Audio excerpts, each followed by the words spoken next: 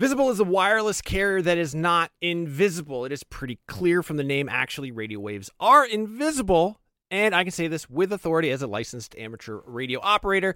That being said, Visible won't be giving you the power to see light outside the visible spectrum. It's actually way better because having that ability would make getting around very difficult and distracting. What you do get with Visible is unlimited 5G data powered by Verizon. You get one line of wireless, just $25 a month, which is great in these times of economic uncertainty. That is one line for $25, taxes and fees included. So whatever you're doing at this moment, please stop. Switch immediately. Now, monthly rate on the Visible plan for data management practices and additional terms, visit visible.com. Wie geht es Ihnen? Was ist los? It's deinen Freundo, Seth. I'm learning German. Yeah, in case you didn't know what that was. That is me trying to impress you with the little German that I know. Right now, I am actually learning German. I took it in high school. I goofed off the entire time. I did some other language learning apps. They taught me things like where the taxi stand is and how to find a bus, but not a lot of conversational German. Thankfully, that's what Babbel is all about.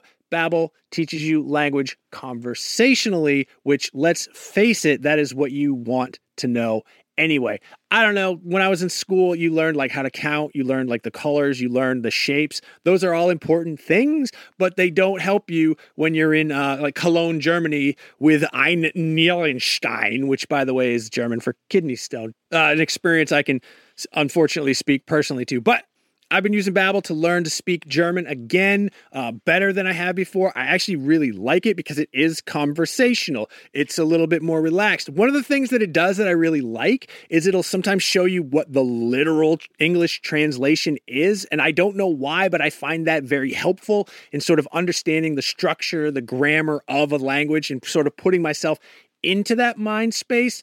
Since I'm only in Germany for Gamescom, which is like a week and a half, I'm not immersed in the German language. I'm not immersed in German culture. So what I do is the second best thing. I'm taking Babbel. Hopefully this year when I go to Germany, I'll be able to impress all the Germans with how much German I know from learning through Babbel. The app has pronunciation recognition, so you'll be able to learn how to speak better with your accent, how to actually properly pronounce the words. That way you won't get made fun of by a group of older German men because you said Apfelstrudel and not Apfelstrudel. No, it's really cool. I'm going to say right now there is a special limited time deal for our listeners. Right now you can get up to 60% off your Babbel subscription, but only for our listeners, because you guys are the best ones, by the way, at babbel.com/realm. Get 60% off at babbel.com/realm. That is spelled BABBEL.com/realm. Rules and restrictions may apply. Listen. Hello and welcome to NVC, IGN's Nintendo podcast. I am your host, Casey DeFreitas, and today I am joined by Matt Kim. Hello. Who has never been on before. Matt Kim, give us a little introduction. Hi, I'm Matt Kim. I'm IGN's reporter, and I love Nintendo games. There you have it. And we're also joined by Tom Marks. Hi. And Brian Altano. I'm the only one that didn't wear the headphones. I didn't know that's the way this was. Put Here one you on go. right now. It's too late now. I have to double down. No, it's fine. We don't all have to hear ourselves echoing in our heads. It's really just my job. So it's okay. So today on NVC, we're going to be talking about a lot of things. We're able to talk about the first, 3 dungeons of Link's Awakening? Yes. Yes. The first 3 dungeons of Link's Awakening. We're going to talk about that weird hula hoop thing that you probably know about now because this is coming out after that. But we'll put in a little, we'll splice in some news in the middle of this episode, and then we'll know what we're talking about. But right now it's Wednesday. We don't. And we're also going to be talking about amiibo releases, a new headset that works really well, and a ton of other stuff. So first off, let's start off with what the hell is that hula hoop thing? And why did Nintendo decide to put that out right after we published our show last week? They have a fascinating history of doing that. See, the issue is that podcasts happen once a week and news is nonstop. So we're always running. I mean, we have to have this happen on Podcast Beyond all the time too. We'll record the show and right afterwards they'll be like, "Oh, here's a first photo of PlayStation 5." We're like, "Damn it."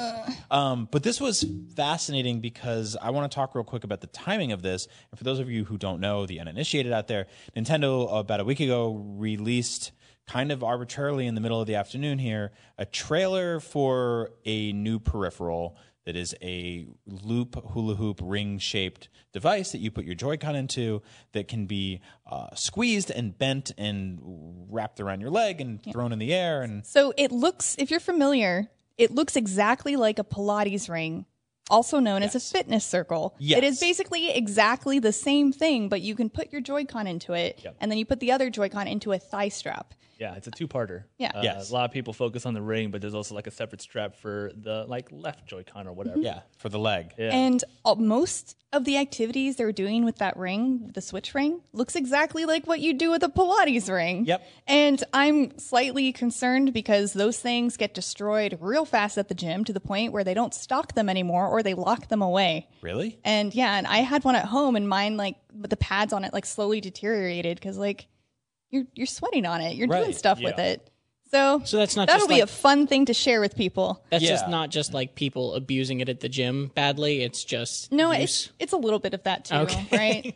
right? I think the timing on this thing was fascinating because old school Nintendo would have gone like 4 months without revealing anything new or interesting for their hardcore video game loving demographic, and then just drop the trailer for like a motion controlled hula hoop, and everyone would have been very mad. Yeah. But this came the day after one of the most jam packed surprise directs they've done ever. That was like, wall to wall, almost 40 minutes and then 20 minutes on Smash Brothers afterwards. 60 full minutes of just like, here's awesome games coming to Switch. And we were like, wow, I'm full. Thanks. Good night. And the next day we woke up, they're like, here's a hula hoop that you can put on your leg. And we were like, oh, okay. Yeah. Yes, Yeah. you can do that too. That's a, okay. It's a hardcore reverse from like their Wii era strategy, Yes. where like at E3 they would have talked about this hula hoop if this came out during the Wii era, but we're in a new age. Well, the Wii era was all like hula hoop and then a very small footnote that was like, but we didn't forget about you hardcore gamers. And this time it's in reverse,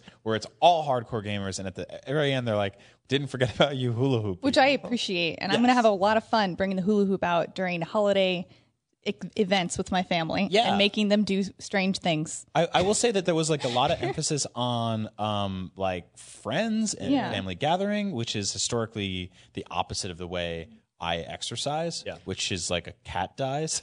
I wouldn't be surprised if, I'm sure there's going to be some multiplayer stuff to it, but I wouldn't be surprised if that's just because it makes better footage, right? Like, it's not nearly as interesting in product selling to show a person alone in their house like massaging a ring as it is to show them like doing that with friends. What do you think? That's Metroid Prime 4's core mechanic revolves around that hula hoop. Hey, at this point, I'll take it. So we are speculating right now, but we are going to do a pickup tomorrow morning, which is today if you're watching. Anyway, there's going to be a video that's inserted right here at this very moment talking about the actual announcement with actual information. Yeah. And we're back from the future with news about the Ring Fit Adventure. Jonathan Dornbush has joined us. And Zach Ryan has also joined us. Hi, everybody. And this is Brian and Casey, in case you haven't been watching the first 10 minutes of this episode. That's right. A weird place to skip to. Just in case. But man, guys, we finally got to see what this weird freaking hula hoop I've thing been was. waiting all week. And it's called the Ring Fit Adventure. Weird Freaking Loop was actually the original title for it, so I'm glad they went with this. I mean, I was calling it the effing hula hoop earlier this week. So. I was calling it Hoop Dreams. What a weird like cult initiation video they put out to introduce this thing. Oh, that video, man. It is tonally so strange. Yes. Like, Yeah. I love that Nintendo does weird, innovative stuff like build a VR kit out of cardboard or introduce, motion controls as the main component of their games. But, like, this is so tonally bizarre. Like, watching it this morning felt like indoctrination. It was Like, really it was weird. really Yeah. weird. I totally agree. I feel like it's one step removed, though, from being parody. Like, it kind of knows that it's being cheesy, but it doesn't go the full mile in being as cheesy as it could be. I feel like it's like iterative from Nintendo, where like the Switch reveal was kind of like a slick commercial that featured like this sort of like same kind of style and look, Yeah. but they've been progressively getting like weirder, and the Switch cinematic universe is going to start like derailing into strange, like I think Bizarro territory. It started with the "we would like to play" guys showing up at people's houses and just like kind of opening up their love doors those guys. and walking into their living rooms. But yeah, it's definitely reached a very interesting point. But I think that the end product itself, which is out on October 18th, it's what, $79.99? Yep. Yes. Is this really fascinating bridge between their casual audience and their hardcore audience. And it's sort of being like, well, if we are going to gamify exercise for now the third or fourth time that we've attempted this, most of which were wildly successful. Yeah, Wii Fit was tremendously successful. Yeah, I think this is a cool way to sort of be like, how do you get people who are like totally in on the hardcore gaming side of Nintendo Switch and get them to do funny, weird wiggles in their living room?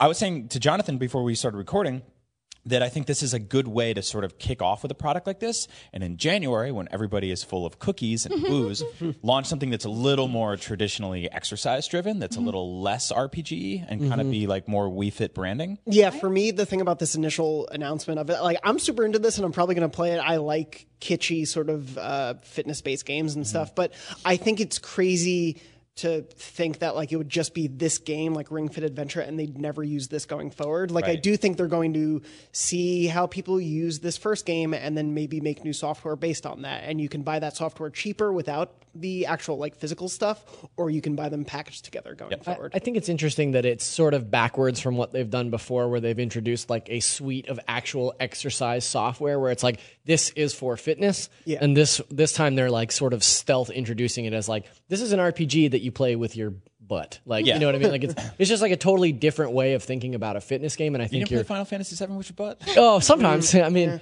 but I think you're right. I think like down the line, they'll introduce a more formal suite of like fitness Other software. applications, yeah. But like Casey was saying this morning, like this is just a Pilates ring. Like, Yeah. everybody's losing their minds, but like this is a known piece of fitness equipment already, except now you just strap two Joy-Con into it. So- Right. Yeah, and a lot of the exercises that they showed were exercises that you would do with the Pilates ring, like at home, just as exercising. So it's not gimmicky in that you're getting exercise doing weird movements. You're getting exercise doing movements you would be doing for exercise that affects the game. And I think that is incredibly clever and awesome. And it's very similar.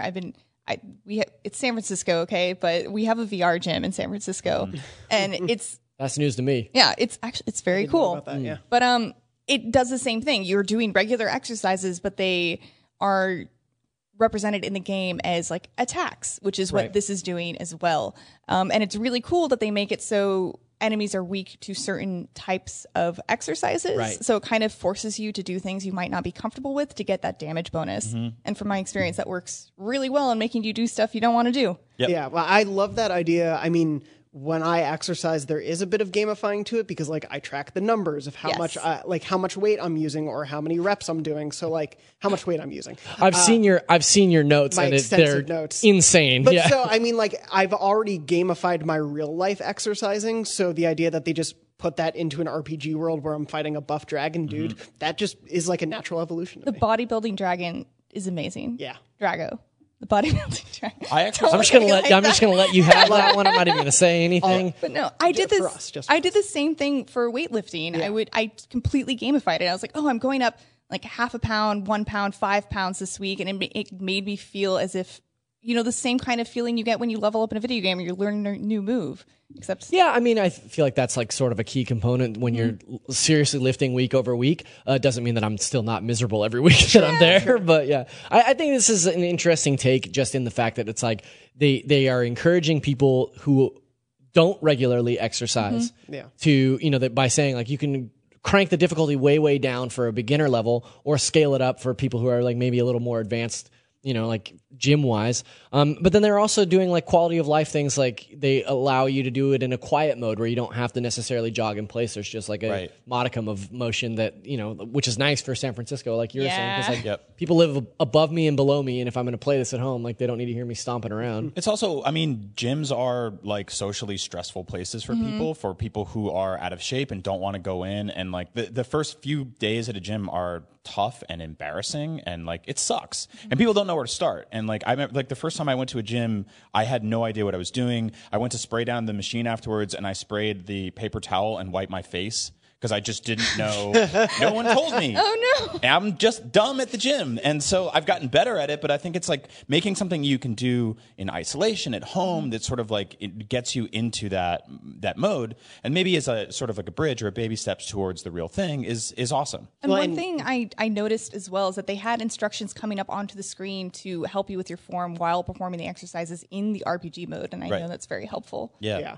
I was just going to say also, Brian, you and I were talking about this beforehand. It's also going to the gym is expensive. Like, so this will cost $80 in San Francisco. That's kind of like a typical gym monthly membership. Like, it's hard to find gyms that are not in the like $50 to $100 range. Yeah, and that's with no classes or instruction. Yeah, that's just basic membership. And so this game, especially if you want like an easy way to get in and you can avoid some of the social awkwardness that a lot of people do feel at the gym, this is like a great, reasonably affordable way to do that. Yep. Yeah, I think that despite the overall weird marketing tone, I think it is a really interesting piece of hardware, a piece of tech.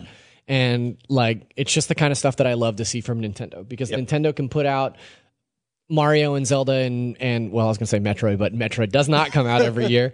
But, you know, like they have their like franchises, but then they also just go off into left field and do weird stuff like this all the time. And I think people have a tendency to write it off as like, what? That's so crazy. But you have to remember, like Brian said at the top of this segment, like those Wii Fit was tremendously successful. Yeah. Like millions and millions of dollars made on that little board. So I think this is potentially could be another hit, this like hybrid idea of gaming and fitness. Matt Piscatello from the MPD group recently tweeted that Wii Fit was one of the top 5 selling sports, in quotes, genre games, whatever that umbrella covers, of all time. And so there's something there. There's also like the fact that the Switch is just inherently snappier and quicker to use than something like the Wii or the Wii U. Literally.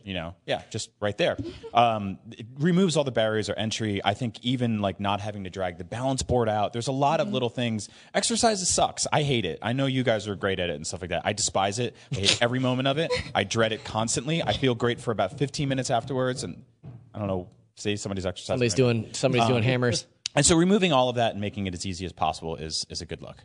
Yeah. Yeah. I'm getting very distracted by the that probably means we should wrap it up here. So any last comments about the Wii Fit adventure? Good. I still think the title for Ring Fit is scary and weird. Yeah. Maybe just a little bit, but yeah, also thumbs up for me. I'm definitely going to get it. I love gamifying fitness. I think it's very cool. Yeah. Thank you for joining me on this very early morning impromptu talk, and let's get back to our regular Nintendo voice chat programming. Yeah. And we're back. Boy, that was riveting. Yeah, that hula hoop. Not that what I we know. expected. We know the name of it now, but not me, future me. But anyway, let's talk about Link's Awakening. Yes, that's something we can talk about right now. Yes, we can officially confirm that we are playing through the Legend of Zelda: Link's Awakening. We'll have a review up Thursday the 19th at 5 a.m. Pacific time. The review is being done by Joe Screbbles out of the UK and not me, because I'm in too deep on this game because I've loved it my whole life. But Casey, you and I are both playing it right now. Yes. Wow. Yeah, I love the music. It is so charming and so sweet. Yep. And I'm very much enjoying it, even though I'm playing it for the walkthrough, but which, as you know, changes the way you play the game. Yeah, I've been helping Casey out and IGN out with wiki coverage for this because it's simultaneously one of the smaller Zelda games, but also one of the more dense ones. It's got just as many secrets as the average Zelda game. I'm trying to figure out how to tackle this conversation right now because A, it's a minefield, what we can and can't talk about. Yes. But B, this game is two different things to two different groups of people. If you grew up playing the original, I think this is a phenomenal approach at taking this classic game and modernizing it. If you've never played it before and you're hot off of something like Breath of the Wild, which is this like vast and limitless open world 3D Zelda game, this is a sort of slower, more constrained, tinier Zelda game. This is entirely top-down 2D. It's got dungeons, with Breath of the Wild didn't have, and they're some of the best in the franchise. You say that, and I'm not a person who's played the original, but something that at least struck me, and I haven't played the remake yet, except for at E3. And what struck me at E3, even though you're saying it's different in scale to Breath of the Wild, was it reminded me of Breath of the Wild in that it just sort of says go. Right. Right? Like it's not a very curated like path that you're going on, at least from my initial impressions. And maybe that changes. No, but I you was know what? surprised by the fact that like you in that E3 video, just like, or in E3 demo, just like ran off to the dungeon, whereas when I was playing, we were like running around doing collectathon stuff. Right. No, actually, you're totally right. If you look at something like Twilight Princess, for example, which is very Skyward Sword, yeah, very handholdy for the first hour or so, and then kind of releases you into the wild. And so, I think I'm in a weird spot on this because this is my favorite video game of all. This is a remake of my favorite video game of all time. I adore it. For the first time in history, a bunch of people are going to play this game for the first time, and they might not like it as much as I do, and then I have to deal with them for the rest of my life. Would you I gotta listen say to them all day. Would you say it's that people would benefit if they played the new one and then went back and played the original? Or Yeah, I think so. I think that like the accessibility of the original makes that kind of difficult because you can play it on 3DS on the eShop. And you can dig up the old Game Boy cards, but other than that, it hasn't really been ported anywhere. The fact that it's coming to Switch, I think it makes sense as like the sort of perfect handheld game. Like it really is this cozy, intimate, awesome little world that you have in your hands. The entire game takes place on this island. The whole art direction, I think, like totally works in helping to tell this story. It's like it's sort of a mix between like, clay landscapes and then very toyetic sort of like figurines that somebody put together. And it's got this very just kind of wonderful aesthetic to it that I just can't get enough of. And I think people are going to really like it. I think it's like, honestly, removed from something like Breath of the Wild, this is genuinely one of the best 2D Zelda games, one of the best Zelda games, period. And getting it with this brand new coat of paint and a bunch of quality of life improvements is really, really awesome. And it just makes me really happy. It makes me want to see them do that with some other older games and modernize them in the same way. Can I be the Debbie Downer for 2 seconds? Yeah. One of the things that struck me when I played at E3 was that the frame rate was kind of hit and miss. Is that like, what's your experience with that in the more full version? Casey, you can probably back me up on this. I was actually surprised to find out that there are still some frame rate issues that pester this game a little bit. It's nothing game breaking. It's nothing that's caused me to like lose in a fight or anything. It actually almost never happens indoors. It's almost always when you are indoors for a while and you go outside for the first time and it opens the whole world up. Things will tend to chug or stutter for a few frames around the beginning. And I've noticed it's definitely a little worse in handheld mode. Yeah, I've also noticed it more in handheld mode than I did in docked mode, and I've noticed it same thing like coming out of the building for the first time. Yeah. Or if I've been standing still for a very long time and then I move, it will do that. So it's got to be like But loading. most people don't play like that. Most people don't walk and then put it down for a ton of time and then pick it back up again. Yeah. That's the wiki way to play. Yeah. Guide writer. So it sounds like it might be a thing where it's like it struggles a little in loading. This is all speculative, but like loading that whole open world. And so when it's smaller screens, it's more manageable. Yeah, when the original Game Boy games were grid based, right? As were all games of that ilk. And so I find this to be sort of wildly uncharacteristic of an official Nintendo first party game, especially one of the status of the Zelda franchise. These are some of the most polished games ever made, But it's good to hear that it's not to a distracting It's not degree. constant. It's just once in a while after certain triggers, and it doesn't really affect gameplay at all. And I also noticed I didn't notice the aliasing as bad as what I noticed at E3, Right. which is really good because that was something that was immediately noticeable to me when we played that demo. But I didn't. Not as many jaggy edges. Yeah. Yeah, I've been taking a ton of screenshots because it's a beautiful game, and I've noticed it more when I look into those. I feel like in motion, it's hard to really tell. And that happens a lot with certain stylized games, right? Is in screenshots you can notice a lot of the rougher edges in a way that you don't when it's just like thrown at you in motion. Yeah.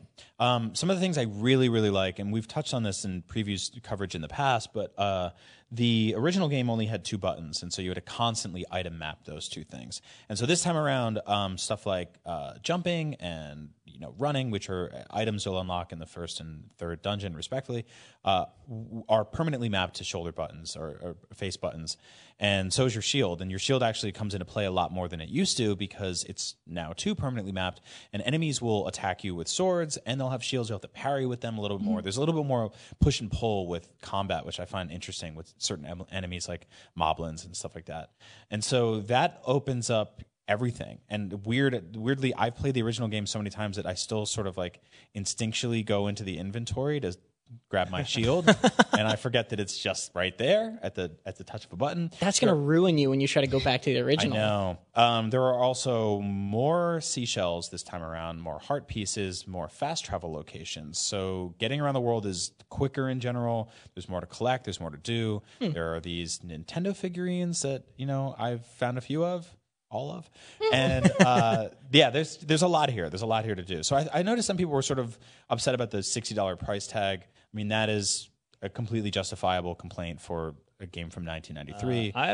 I've played zero of Link's Awakening. Like not at E3, not at any preview events. Even when I had opportunity to play it, something came up. Did you play the original at all? I played the original because I actually played it on the 3DS. Oh, nice.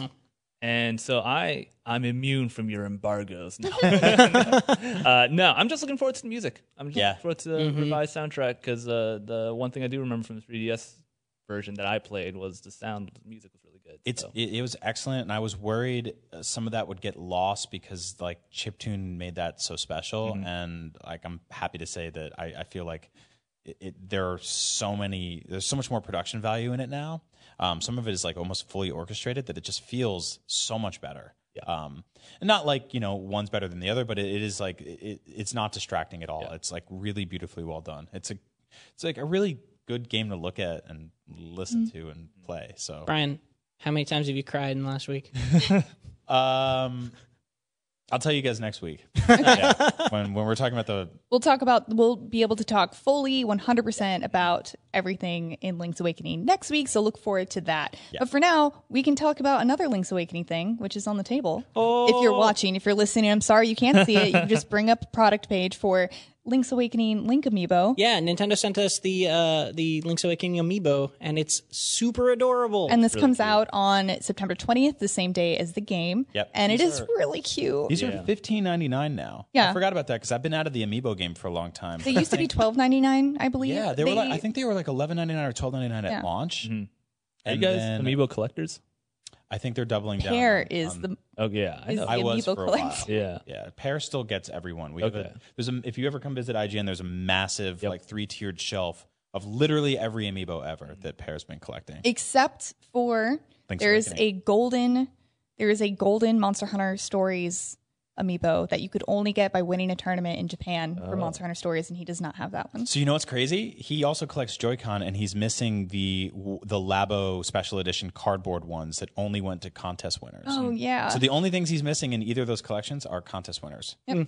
Which I think you can forgive. Which is still pretty impressive. That contest one, that Labo contest one was only for like you had to be younger than a certain age in order to compete. So I think Pear was never going to get it. No, I mean, he had kids. Pear actually did that thing where like you go on your knees and you put shoes on them when you're a child just to get the in. reverse Vincent adult man. So Tom, do you want to open that? I'm going to open this. We're going to please open do. the box. I'm going to should I hold it to the mic and like do some ASMR tearing here? Definitely not. Right.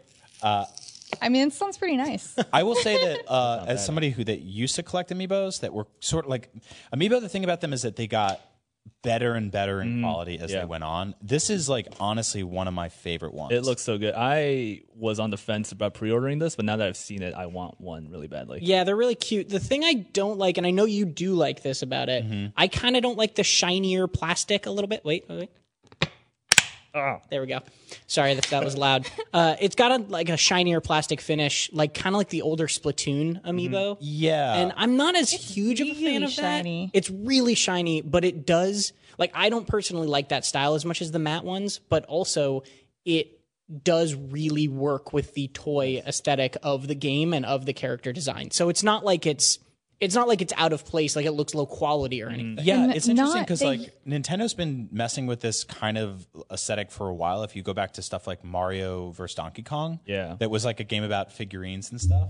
This is the first time Brian's held it. Oh my god, he's so cool. And it's not, the entire thing doesn't use all of the same plastic. Like his sword and the metal parts of the shield are more of a silver matte. Photo? Yeah. Okay.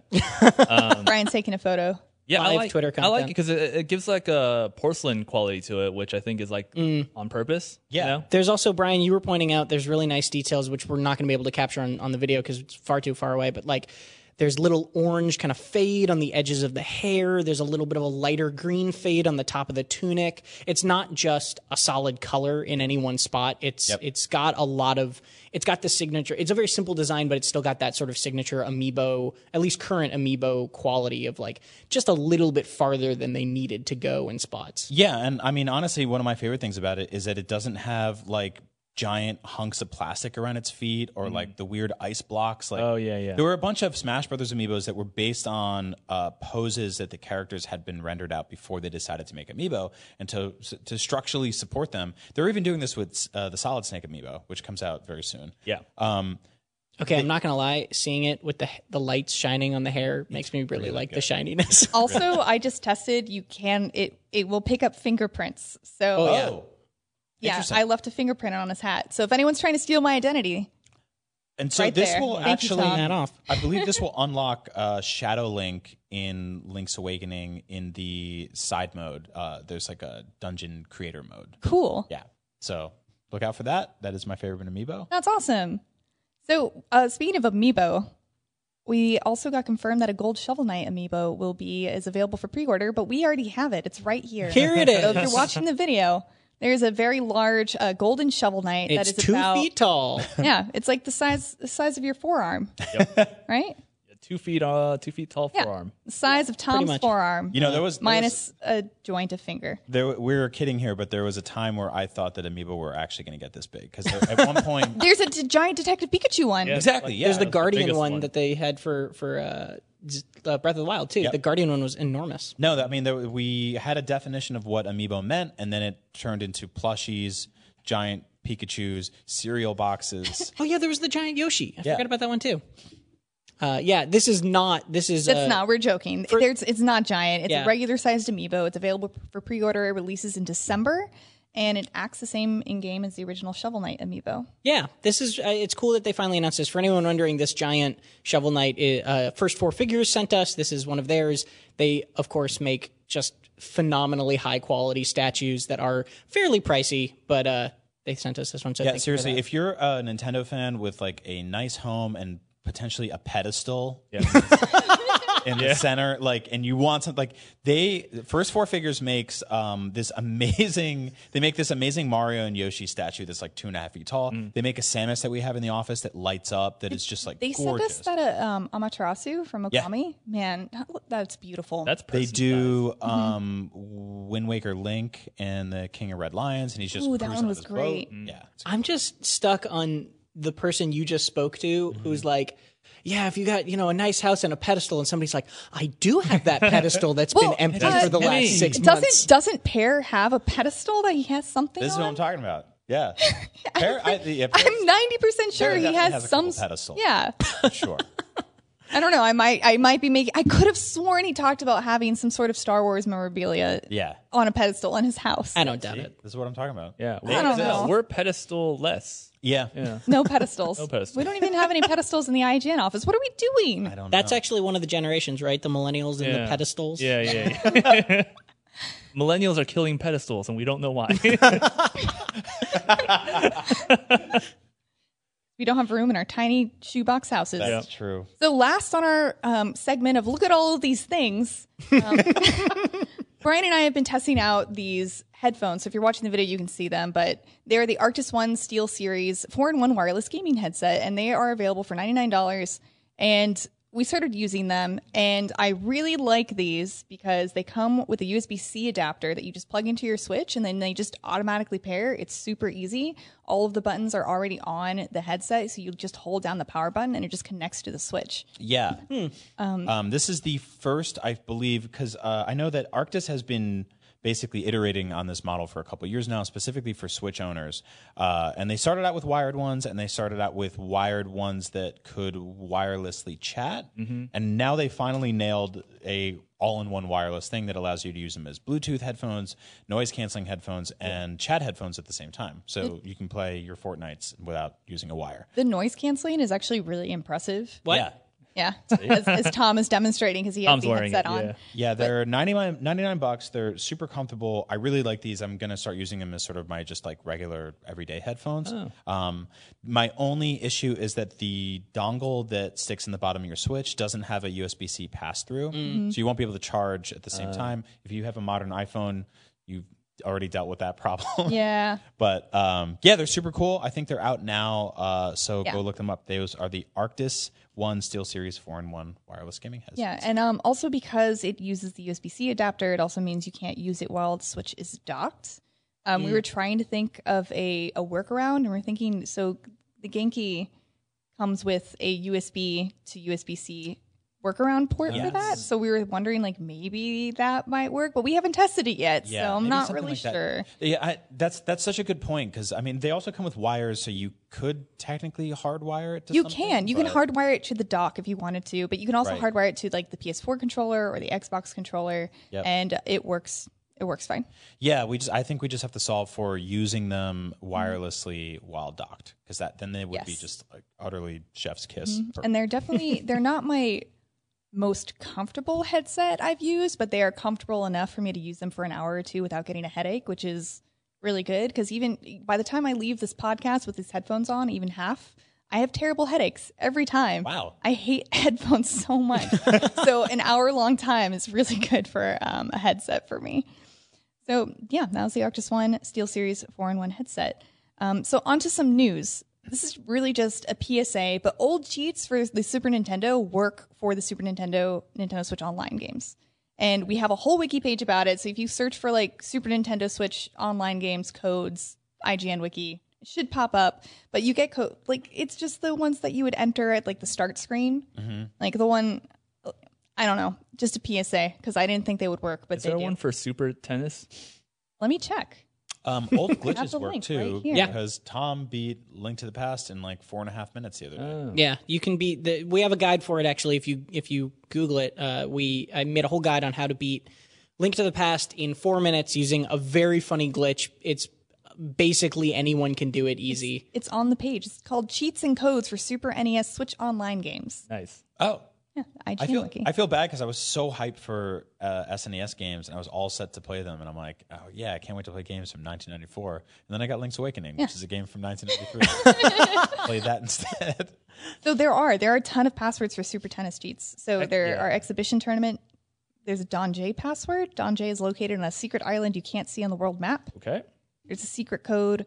On the player select screen, press L 5 times, X, R 7 times, X on controller 2. I don't know what it does, but it's People secret don't code. really know how Yeah. hard it used to be to do some No, cheats. old cheats are wild. Ridiculous. That People people can can just just second control. yeah, right. That people can just find them. You know, like There was oh, I straight up gave my little brother like a blister on his finger because he had there was a thing in like Mega Man 2 or 3 where on the second controller if you held up the entire time, Mega Man always did like really high jumps. And so I just played through that entire game while he was sitting there holding up the entire time for like 5 hours straight. now you two don't talk anymore. No, that was it. I That was the talked end of it. to, recently, so I went to the Pokemon World Championships, and one of the girls, Strawberry 17, who competed in the Pokemon Go Invitational, got a blister on her finger from doing the mini games for the tournament. Wait, Yeah. Megan Camarena? Yeah. Yeah, I worked with her on Oh, Flash really? Travel. Oh, last year. Yeah, right. she's awesome. We went to Yeah, Oslo. no, together. she was so nice and great, and Yeah, she had she rules. Yeah. She got a blister playing Pokemon Go? yeah. Oh, that's she said she hardcore. has a specific technique to do it, and it just like pinches part of her skin on her finger, and it gave her a blister. Did you guys mail in for the Mario Party gloves back in the day? What? Oh, the ones about that for the joystick. Yeah, so there thing? was a mini game in Mario Party for 64 that you basically had to just like go crazy with the joystick in the center of your palm, and people were just drilling holes through their hands, basically. I mean, I just dealt with it. Yeah. I think a lot of us did. It builds character. But if you were a huge baby, like some people I This know, is why the kids these days are babies. I know, because they mail in for gloves. Gosh. Millennials are killing Mario gloves. Yeah, you know. Mario gloves. What will they kill next? Who knows? So we also just got a new DLC chapter for Celeste. Chapter 9. It's the final chapter. Yes, and it's free. This is likely, and this is a very, very, very sad thing for me to say, but this is likely the last new Celeste content we will ever get officially. Ever.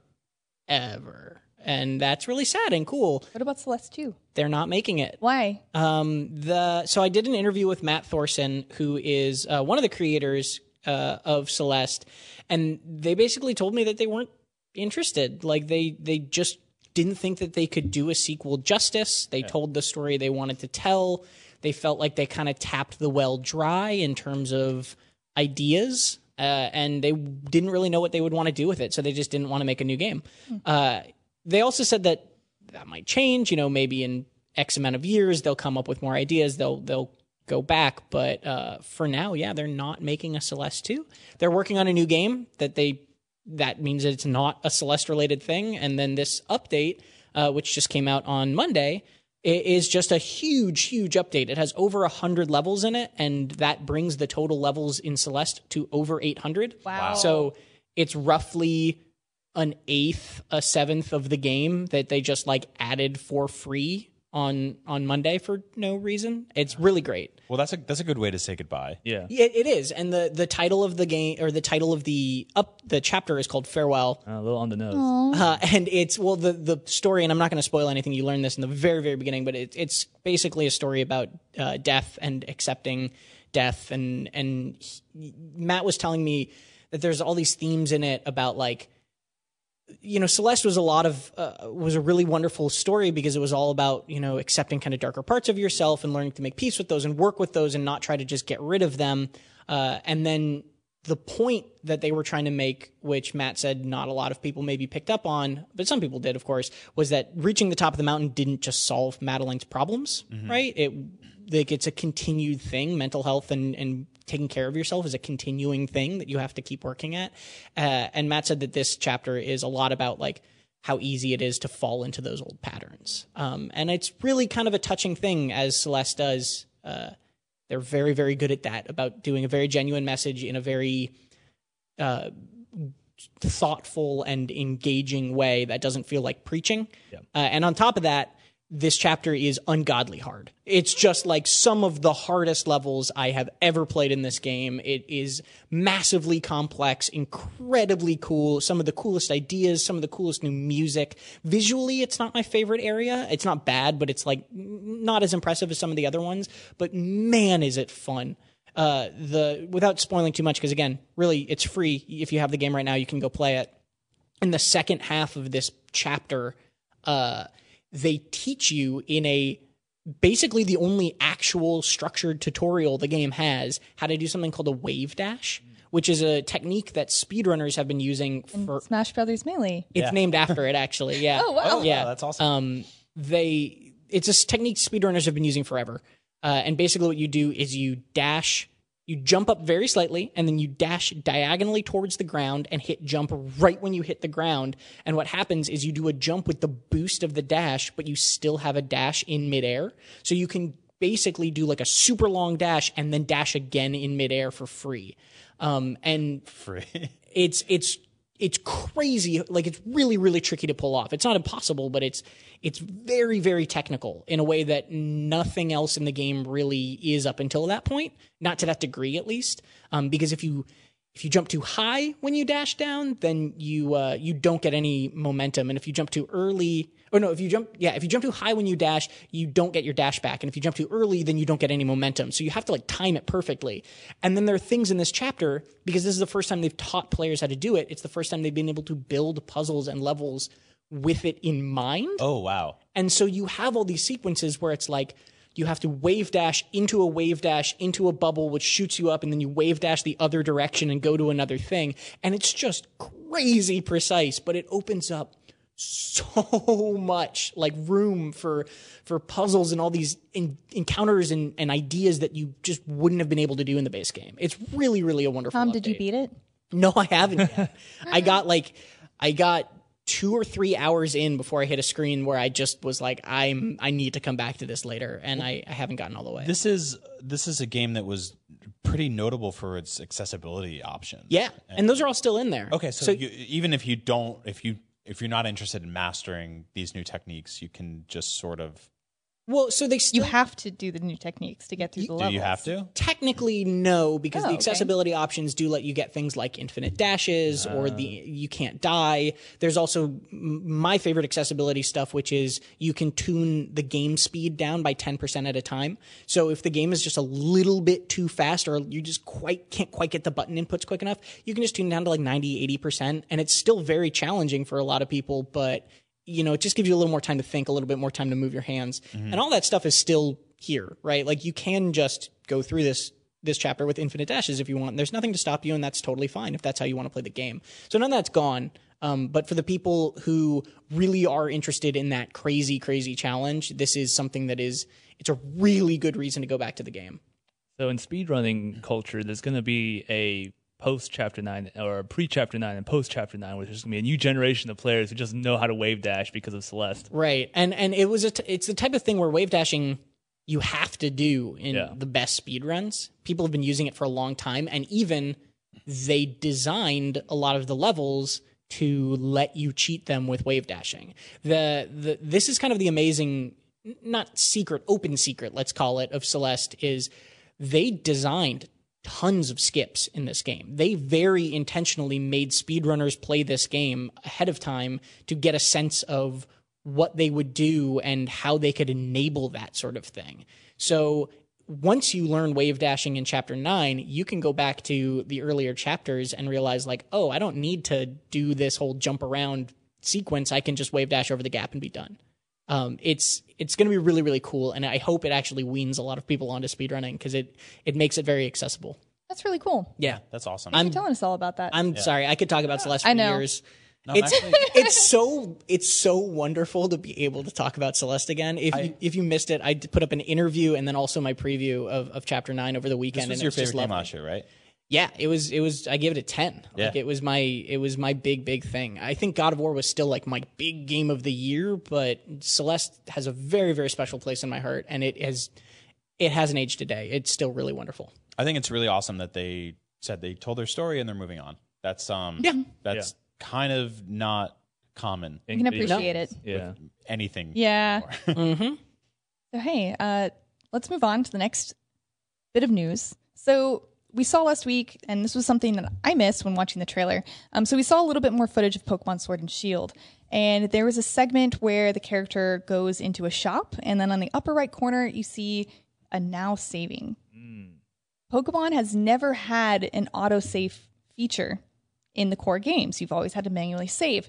So we don't really know how this is working. So maybe it only autosaves when you're going into buildings or you're going into shops, or maybe it just autosaves all the time. In which case you would no longer be able to like basically save scrub to save before legendary Pokemon, for example, or save before getting your starter Pokemon, or I mean, most times with starter Pokemon, you have to start the game over, but you know what I mean? So, and the purpose of doing that was, say you want to get a legendary Pokemon with a particular nature, or maybe you're trying to get a shiny legendary Pokemon, which requires you to soft reset hundreds of times until you get to that point. So if it auto saves, it could potentially prevent you from doing that. Is this a good thing or a bad thing? Any opinions? I'm a little nervous about it. I will say personally, I lost the last Pokemon game last year's, the one that came out right before Sun and Moon or Ultra Sun and Moon? Yeah. I lost a bunch of progress in that game because I didn't really play a lot of Pokemon games. And so I thought that it would just have my back. And it didn't. Yep. And I was happy to play it over again. You know, some things turned out a little different. But ultimately, for someone like me who doesn't play on a pro level, even remotely, this is welcome. So that's good. Yeah, no, that was a very big issue for a lot of people, not knowing that's how Pokemon worked, especially in this new era, especially with children, with this being their first Pokemon game. They just turn it off because you assume it's the autosave. So I don't know. I need to know more about how exactly it works. Yeah, I think that's the key here, because Pokemon has always had forced saves, right? If you Yes. ever want to go online or you want to trade, do that sort of stuff, you have to save. So it could be that They went into an online area. exactly. Maybe there's areas of the game like we know you can like run into people in the wild area, Yes. right? You can run into like people's camps. So maybe that building was an area that you can run into other people, and so it needs to save the game before that. Yeah, I think we need to know more about it. My hope is that if there are autosaves, you can just decide which way you want to play. Yeah. Because I think giving players the options is always the best solution. I think that would be the best solution because I know some people were like, great, awesome, there's no more manual saving. That means people can't cheat because Oh yeah. Wow. I guess safe scrubbing in front of legendary Pokemon some people consider to be cheating. And I don't know. I agree. You should be able to play the way you want to. Yeah. Why would anybody care if somebody else is saving before? I used to do that all the time in the original ones, but for like I don't know, like the stuff about shinies and what The right nature. Yeah, that one was way after me. Like I stopped playing Pokemon around like Ruby Sapphire. But you save before Mewtwo just so in case you accidentally kill him, you know? Yeah, and because then you wouldn't be able to get Mewtwo Exactly, anymore. right? And that's not the case with the newer games anymore. I mean, they respawn, but in the older games, like, you just stuck with what you did. I mean, if it's not affecting online or multiplayer No. or competitive play, then I don't really care what other people do. Yeah. I completely agree. You're totally up to, to do what you want. I think the best choice here is obviously to have an option, but it's also probably won't happen. Yep. That's the way these things always go down. We will find out. But hey, Brian, Final Fantasy Crystal Chronicles has finally gotten a release date. Remember that that crazy? conversation we Yeah. did 2 years ago Yes. about this? Oh my god. Speaking of beloved remakes, this is weirdly my favorite Final Fantasy game. I get so much crap for that, but It was on the GameCube and it was co-op. yeah. Crystal Chronicles rules. The worst part about Crystal Chronicles was the Game Boy Advance Link. Yeah. That you had to use that as a controller. Yeah. That was yeah. the worst part of that game, and it doesn't exist anymore with this remake. Yeah. Or remaster, excuse Apparently me. not. And so it's coming out in January January. 2020, which feels far away, but also at this point, I'm fine with stuff getting moved to next year. It's also just a couple months away. Yeah. Oh my God, don't remind me. Please don't say that. No, this year is 70% done. Yeah, it's so- gonna be the 20s soon. Oh, Yeah. the Roaring No. 20s. Yeah, well, we'll see. Can't wait till April. So there's also new character skins, new dungeons, and bosses. Ooh. Yeah, and it's coming out on the Switch, PS4, and mobile all at the same time. Cross-platform play is confirmed, but we don't know which platforms are supported yet. Probably mobile and Switch, and then Sony will drag. Do their own thing. Yeah. They're That's hey, fine. are people really interested in this? We'll be like, yeah.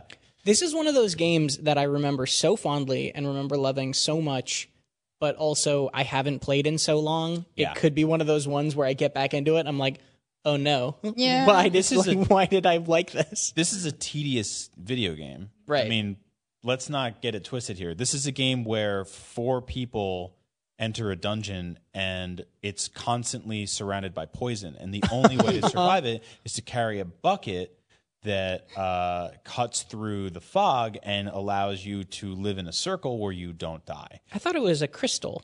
It's a crystal in a bucket. Yeah. Oh, okay. I'll carry the Okay. bucket for you, Brian. It'll be great. You guys not carry your crystal bucket on your way to work? Because I do all the time. To get through the fog and Yeah, yeah, Yeah. that's my commute, That's you know. a big problem. here. Yeah. Millennials are killing crystal bucket. This invariably led to you leaving this task up to your young brother again, or like the person in your group who was like just wanted to kind of hang back and play defense. Brian, a little some bit. people like our younger siblings. I used to too. We used to have a great relationship until I ruined his fingers in Mega Man. And then made him carry a bucket. What are you doing? That's my bucket brother. Everybody knows about him. No, so that's it. It makes it sort of a tedious game to get through, but I think there's a lot of really fun stuff here. It's very Diablo light, Yeah. you know. So that's about all the news we have for this week. So moving on to games that are out this week that you can play. So first up is Blasphemous, which is out on the 10th for $24.99. Our reviewer at IGN, Stephen Petit, gave it a 7.0, which is good. Yeah. Yeah. He liked it. Good. Yeah. His- I his- was hearing so many good things about this. Yeah, I like this game a lot. I also like it. It's fun. Yeah. This is I did an interview with the lead dev at Gamescom, and it was really interesting because Max Scoville and I had just gone to a museum in Germany the day before that had a bunch of like very graphic crucifixion era paintings and all of this, stuff that was like very much inspired by some of the more sort of darker moments of Christianity and Catholicism. And I asked him, like, was your game inspired by those? And he was like, yes. Oh. How'd you know? Like this is basically a Castlevania game where there's more, it's a lot more sort of street level in terms of the horrors that happen. There are like, sort of rotting corpses in the background and impoverished mothers holding their kids and pixel art. And it's creepy. It's scary. I just love that list of mothers holding their children scared, corpses, pixel art. Pixel art. Yeah. And so you get to see a lot of sort of the emphasis of a Metroidvania style stuff. And then there's sort of like a Dark Souls retrieval system. And I love it a lot. I like it better than Bloodstained. And it's been a good year for Metroidvanias. But this you liked it more than Bloodstained. I do. Okay. What about Bloodstained on another console? Yeah. Where's still? that Switch patch? What happened with that? I don't know. That was supposed to happen, right? It'll be in 10 months. Well, we'll get back to you with that news as soon as we know. I'll also say I've had a bunch of people tweeting at me wondering my thoughts on this. I haven't had a chance to play it yet, and I will. So also out this week is The Sinking City, out on September 12th for $49.99, and our reviewer at IGN, John Borba, gave it a 7.8. Yeah. It's an action-adventure game with some Cthulhu stuff. Oh, it's 100% Lovecraft. Okay. Yeah, it's all in on the Cthulhu and the Lovecraft. It's sort of a mix. I believe it's a news story inspired by a bunch of Lovecraftian other stories. It has a lot of illusions. And this is a port. This has been out for a while for other systems as well. So, and also out this week, which is probably the most important thing, is Daemon X Machina, out on the 13th for $59.99. Our reviewer, Joe Scrubbles, gave it a 6.5, which is okay, which is kind of what we assumed it would get. Yeah, he basically said, and I encourage you to check out the full review, but he basically said that it does a really wonderful job recreating kind of old school mech shooters, and it's beautiful, and it looks really good, but the actual meat and potatoes of the game is fairly simple, one note, and sort of you're just doing the same thing for a long time. And that thing is not like overly interesting. So it's by no means a bad game. People a lot of the time see below a 7 and think, oh, this game's terrible.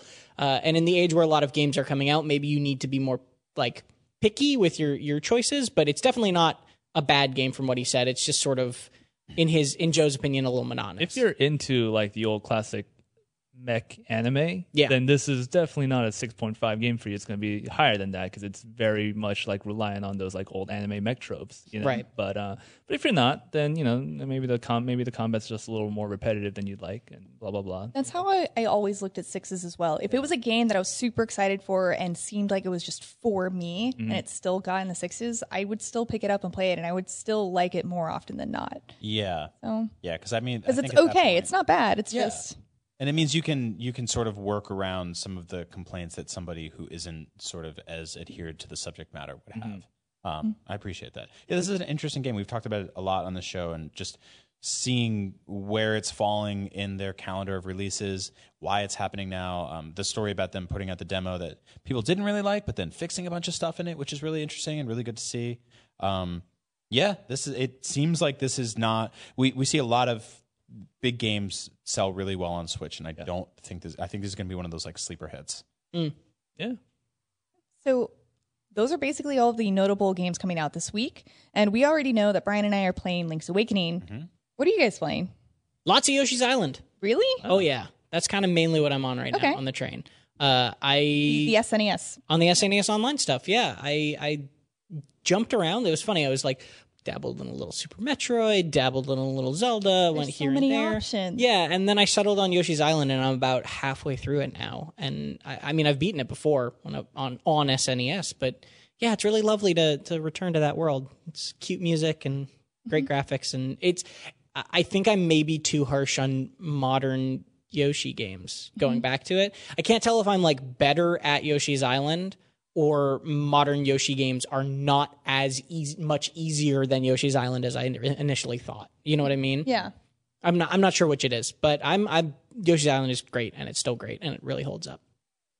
Yeah, I feel like I'm the only person still making my way through Fire Emblem. I feel like everybody's beaten Fire Emblem. I wasn't able to beat it yet. Okay, so. like the spoilers are now like fully out, and I've been spoiled. No, I know I'm so it's sorry. wild. But aside from that, I've also been playing Blasphemous. I kind of forgot that I was playing that, but I did pick it up. And I've been playing. I think I'm like an hour in, and I'm really digging it. Like the whole aesthetic of it is super cool, and it plays fine.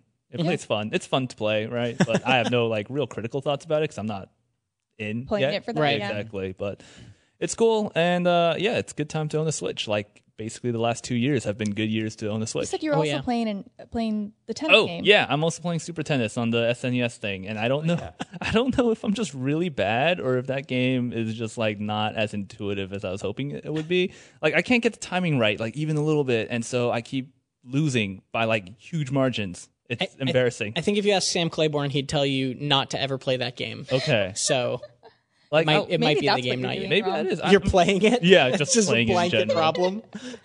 I like tennis sims. I like tennis sims. It's like a weird thing, you know. But like, I'm just not good at this, and I don't know if it's my fault or if maybe the game's just bad.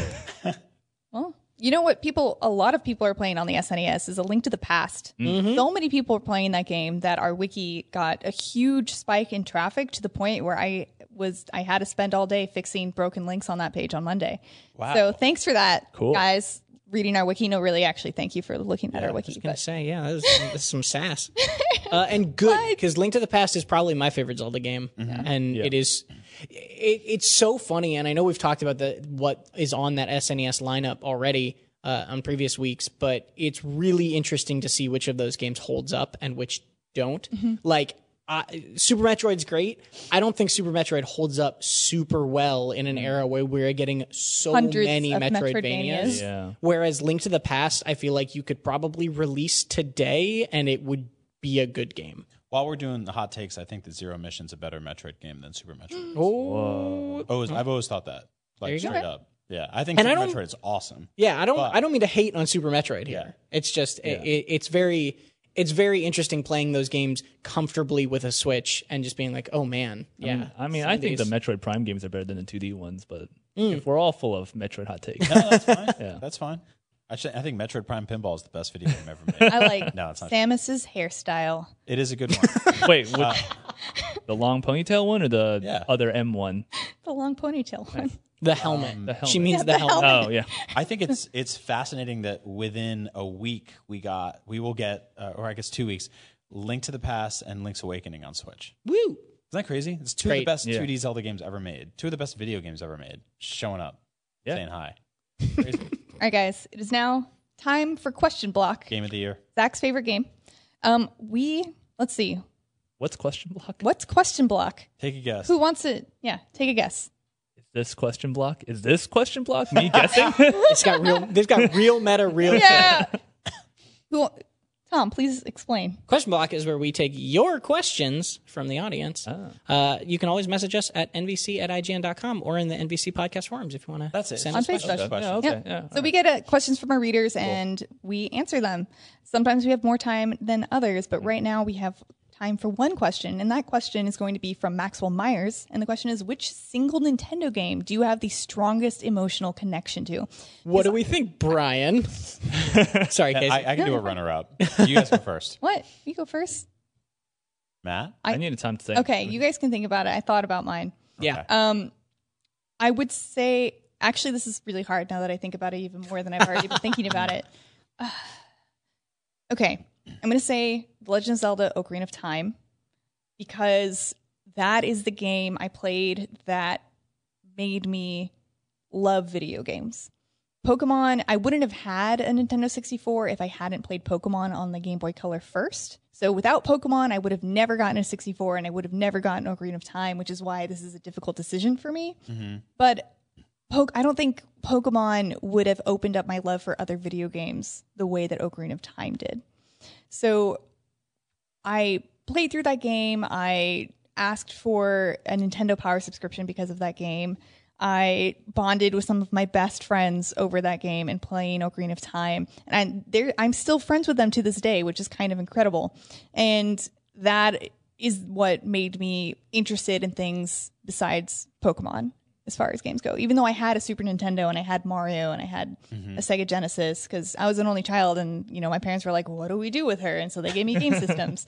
But that was let her run around Hyrule Field. Yeah, I don't know. Yeah, no. So that was what made me really into video games, was Ocarina of Time. That's such a phenomenal game. Yeah. It's like it's almost impossible to not have some sort of personal connection to that game, having played it growing up in any capacity. Yeah.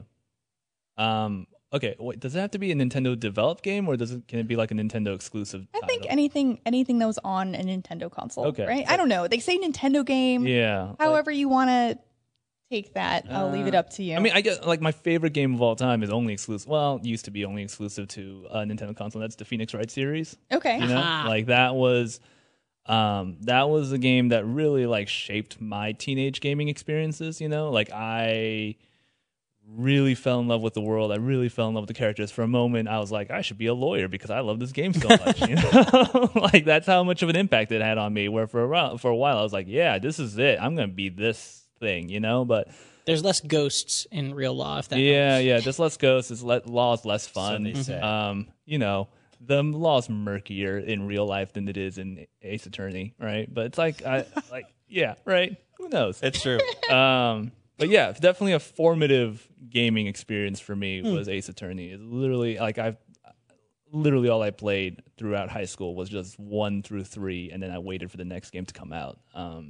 I think that dated me, but yeah, so that's pretty much it. But like emotionally, I've had a pretty strong response, I think, to Mario Galaxy the most. Like that game made me tear up just from playing it. Like I like other Nintendo games more than Mario Galaxy, but like I don't remember crying at any of them other than playing Mario Galaxy. So that's, I think, the Nintendo developed answer. But yeah. I'm gonna go Link to the Past. Actually, yeah. That was my mom was the one who got me into games, and she got me into games with Myst and Link to the Past. And I remember one of the things that really kind of like solidified games as a thing that were not just childish was hearing that my mom used to stay up past our bedtimes so that she could play Link to the Past, and like specifically made the Super Nintendo not in our room so that she could play it. Oh my God, that's amazing. and that was the only, and she's not really like much of a gamer, really not much, like point and click games occasionally sort of thing, and lots of puzzle games. But yeah, she used to be all about that one, and I love that game a lot. Had a close place to my heart. Mine's obviously Link's Awakening, but my runner-up is Super Mario 64 because the N64 is the first console I ever bought with my own money. Oh, wow. Saved up for what felt like years. Yeah. I was in a Toys R Us and I looked over and out of the corner of my eye there was a kid playing the Bowser boss fight, and I like looked away. I was like, I don't even want it spoiled. I want to have this experience pure on day one. And I've told this story before in the past on the show, but I'll do it again for the youngins in the front. I brought my N64 home on a Saturday night in New Jersey, and on Sunday all the stores were closed, and we had this old fat big ass TV, and I plugged my N64 into it, and I didn't realize that to get visuals on it I needed like an RF switch adapter. And so it was like 7:00 at night, and we had to go to this dumb dinner party with my parents, and I turned on the TV and I heard ding, woohoo, and it was Mario, and I heard him and I couldn't see him. And so I had no visuals whatsoever. And so for like 2 whole days, Saturday night, all day Sunday, Monday I went to school, Monday I got home from school, I couldn't see Super Mario 64. So I needed an extra $35, and my dad was like, here, you've been saving up, take the $35, buy the stupid RF switch, play your game. And I came home, turned it on, I could see him, I started pulling out his weird face, which you can do in the title screen of that game. And then I played that game for what felt like years. Yeah. Just... you guys know Mario 64 is one of the most just indelible games of all time. It's incredible, and yeah, I will always have a personal connection to that. Nice. What was the MSRP for Nintendo 64 when it first came out? Back then, I want to say it was $249.99, which was like that's $200,000. That is not real money. Like $250 is so much money when you're a kid. I think the most money I ever saved up as like a child was like in the 70s. Yeah. Until I would be like, it's my birthday, and then I'd spend it on like stuffed animals and garbage. My parents got me a savings account when I was in elementary school, so fancy. Yeah. Yeah. I saved up a lot more than that. But didn't spend it often, and now use it on bills. So who's laughing? Oh no. Bills. Let's end the show on the note of paying your bills. This is your reminder to pay your bills. Millennials are killing Thank you for bills. listening to NBC, Nintendo Voice Chat, where we pay our bills on time sometimes. I think bills are killing millennials. It's true. Oh, no. It's true. It is So, hey, thank you so much for watching. Remember, you can watch NVC every Thursday on YouTube or IGN.com at 3 p.m. or listen on your favorite podcasting platform like Spotify and Apple iTunes and all of the other podcasting platforms out there that I may or may not know about. My name is Casey Freitas. You can find me on Twitter at ShinyKCD. Matt, where can they find you? You can find me also on Twitter at Law of TD. Don't ask me how I got that name. It's a long story. How do you spell that? Law of LAWOFT. Is it a Phoenix Wright? No, it's an old Simpsons joke. Okay. Tom, where can they find you on Twitter? At Tom R. Marks. And what about you, Brian? You can find me at Agent Bizzle. Again, thank you so much for listening. And remember, this is the only place you can Get the thing. Contained herein are the heresies of Radolf Burntwine, erstwhile monk turned traveling medical investigator. Join me as I uncover the blasphemous truth of a plague-ridden world, that ours is not a loving God, and we are not its favored children. The heresies of Radolf Burntwine, coming January 2nd, wherever podcasts are available.